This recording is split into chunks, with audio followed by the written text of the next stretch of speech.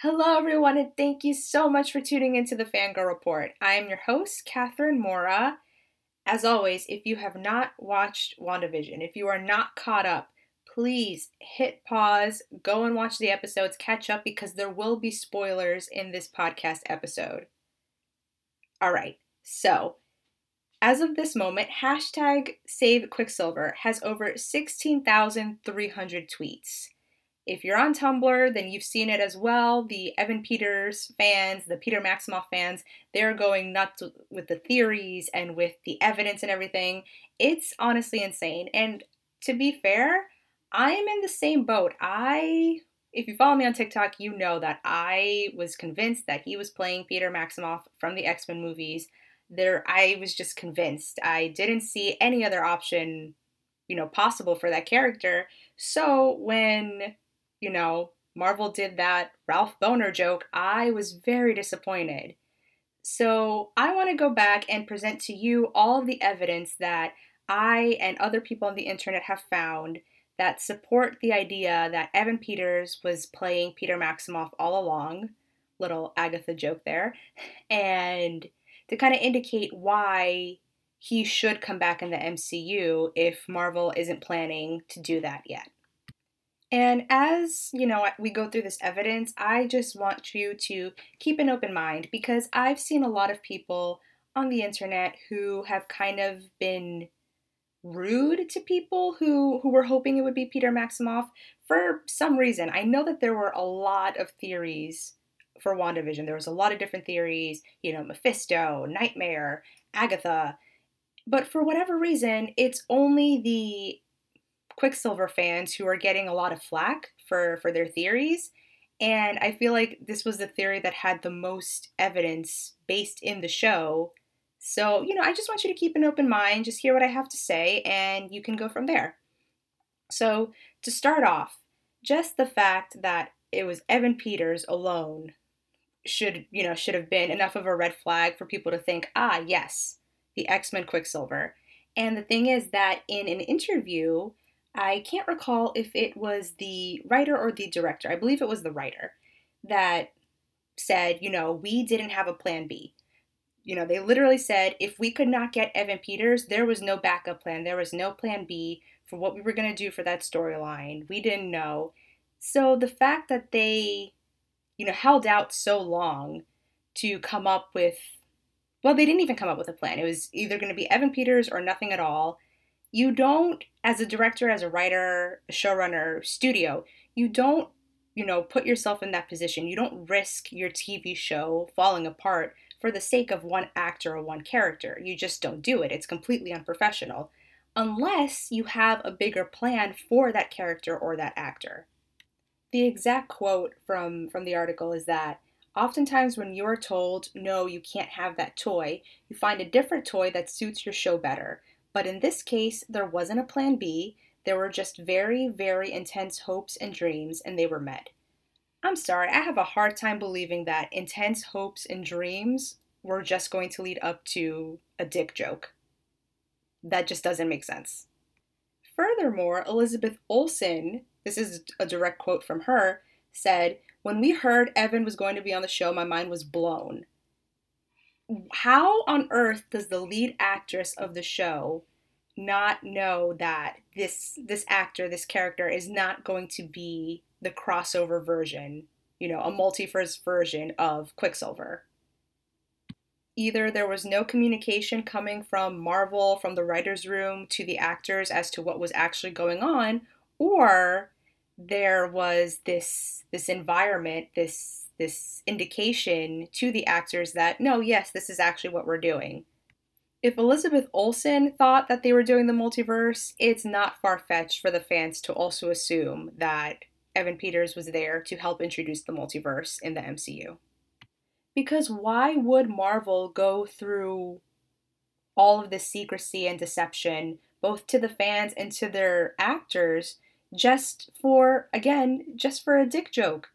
Even if they were just going to bait X-Men fans for ratings, I honestly don't think Kevin Feige would find that to be a good idea, especially after what happened with the Mandarin in Iron Man 3. They faced so much backlash because of that, so much so that they not only released a one-shot to kind of retcon that idea, they are now reintroducing the Mandarin, the real Mandarin, in the Shang-Chi movie. And the thing is, we still don't know for a fact that Evan Peters was not actually playing Peter Maximoff. I know there was the whole Ralph Bohner reveal. However, you have to remember, in episode 4, it is established that everybody in Westview was given a fake name by Wanda. This fact is reestablished in episode 9 when Wanda calls Dottie Dottie and she says, "No, actually, my name is Sarah." Considering the hex was still up when Monica takes the necklace off of, Evan Peters' character and refers to him as Ralph, it's not his name though. It can't be his name because if the hex is up, that means he still is operating under a false name. Also, the hex has an illusion spell, so the headshot doesn't necessarily have to be a headshot. It could have been something else that Wanda's magic changed to look like something else. I mean, Agatha even says in episode 8, everything down to the crown molding has been altered by Wanda's magic. Therefore, I don't think that headshot was real.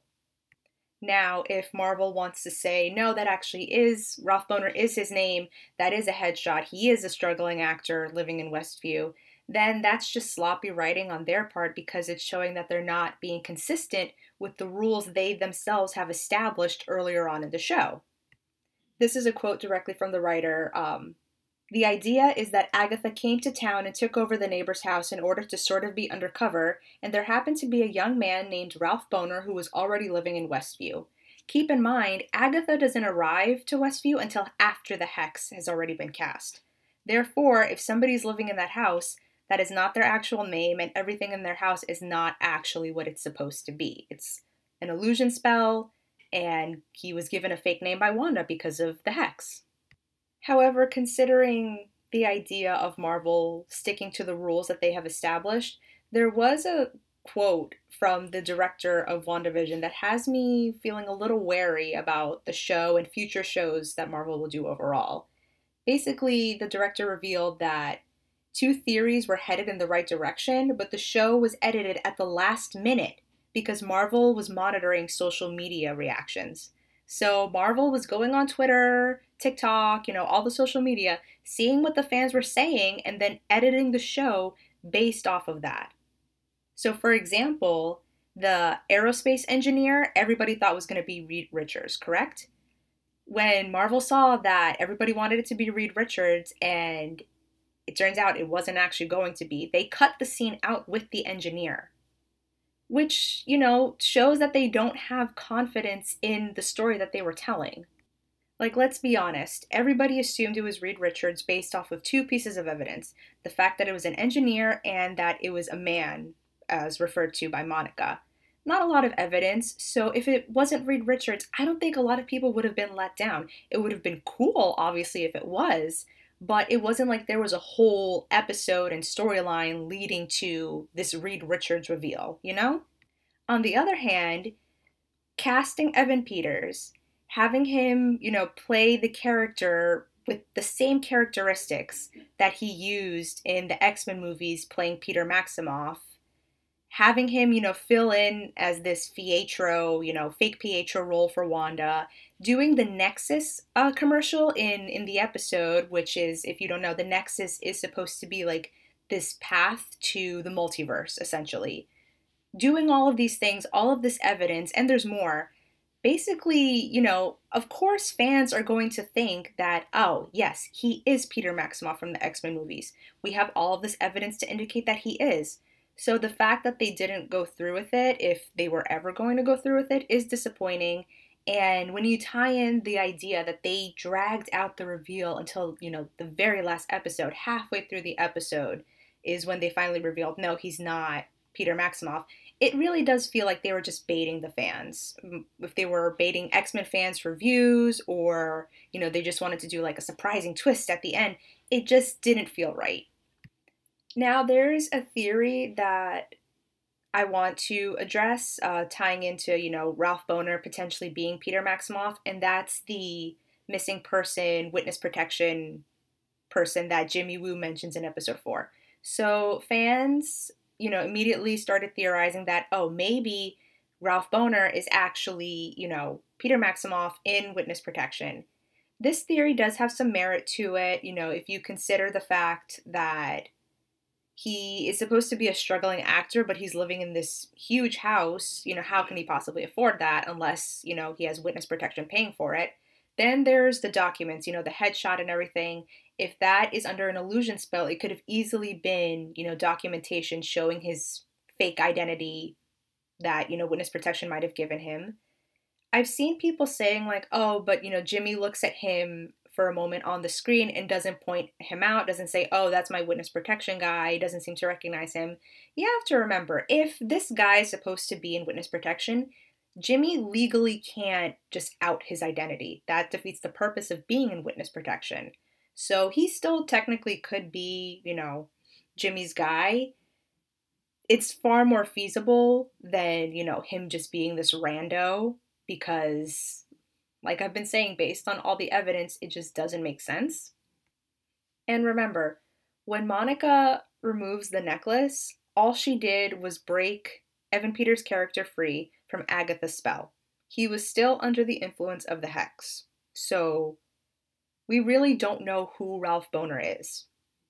And if he wasn't meant to be Peter Maximoff, it's still a super easy way for Marvel to kind of retcon this and say, no, actually, it is Peter Maximoff.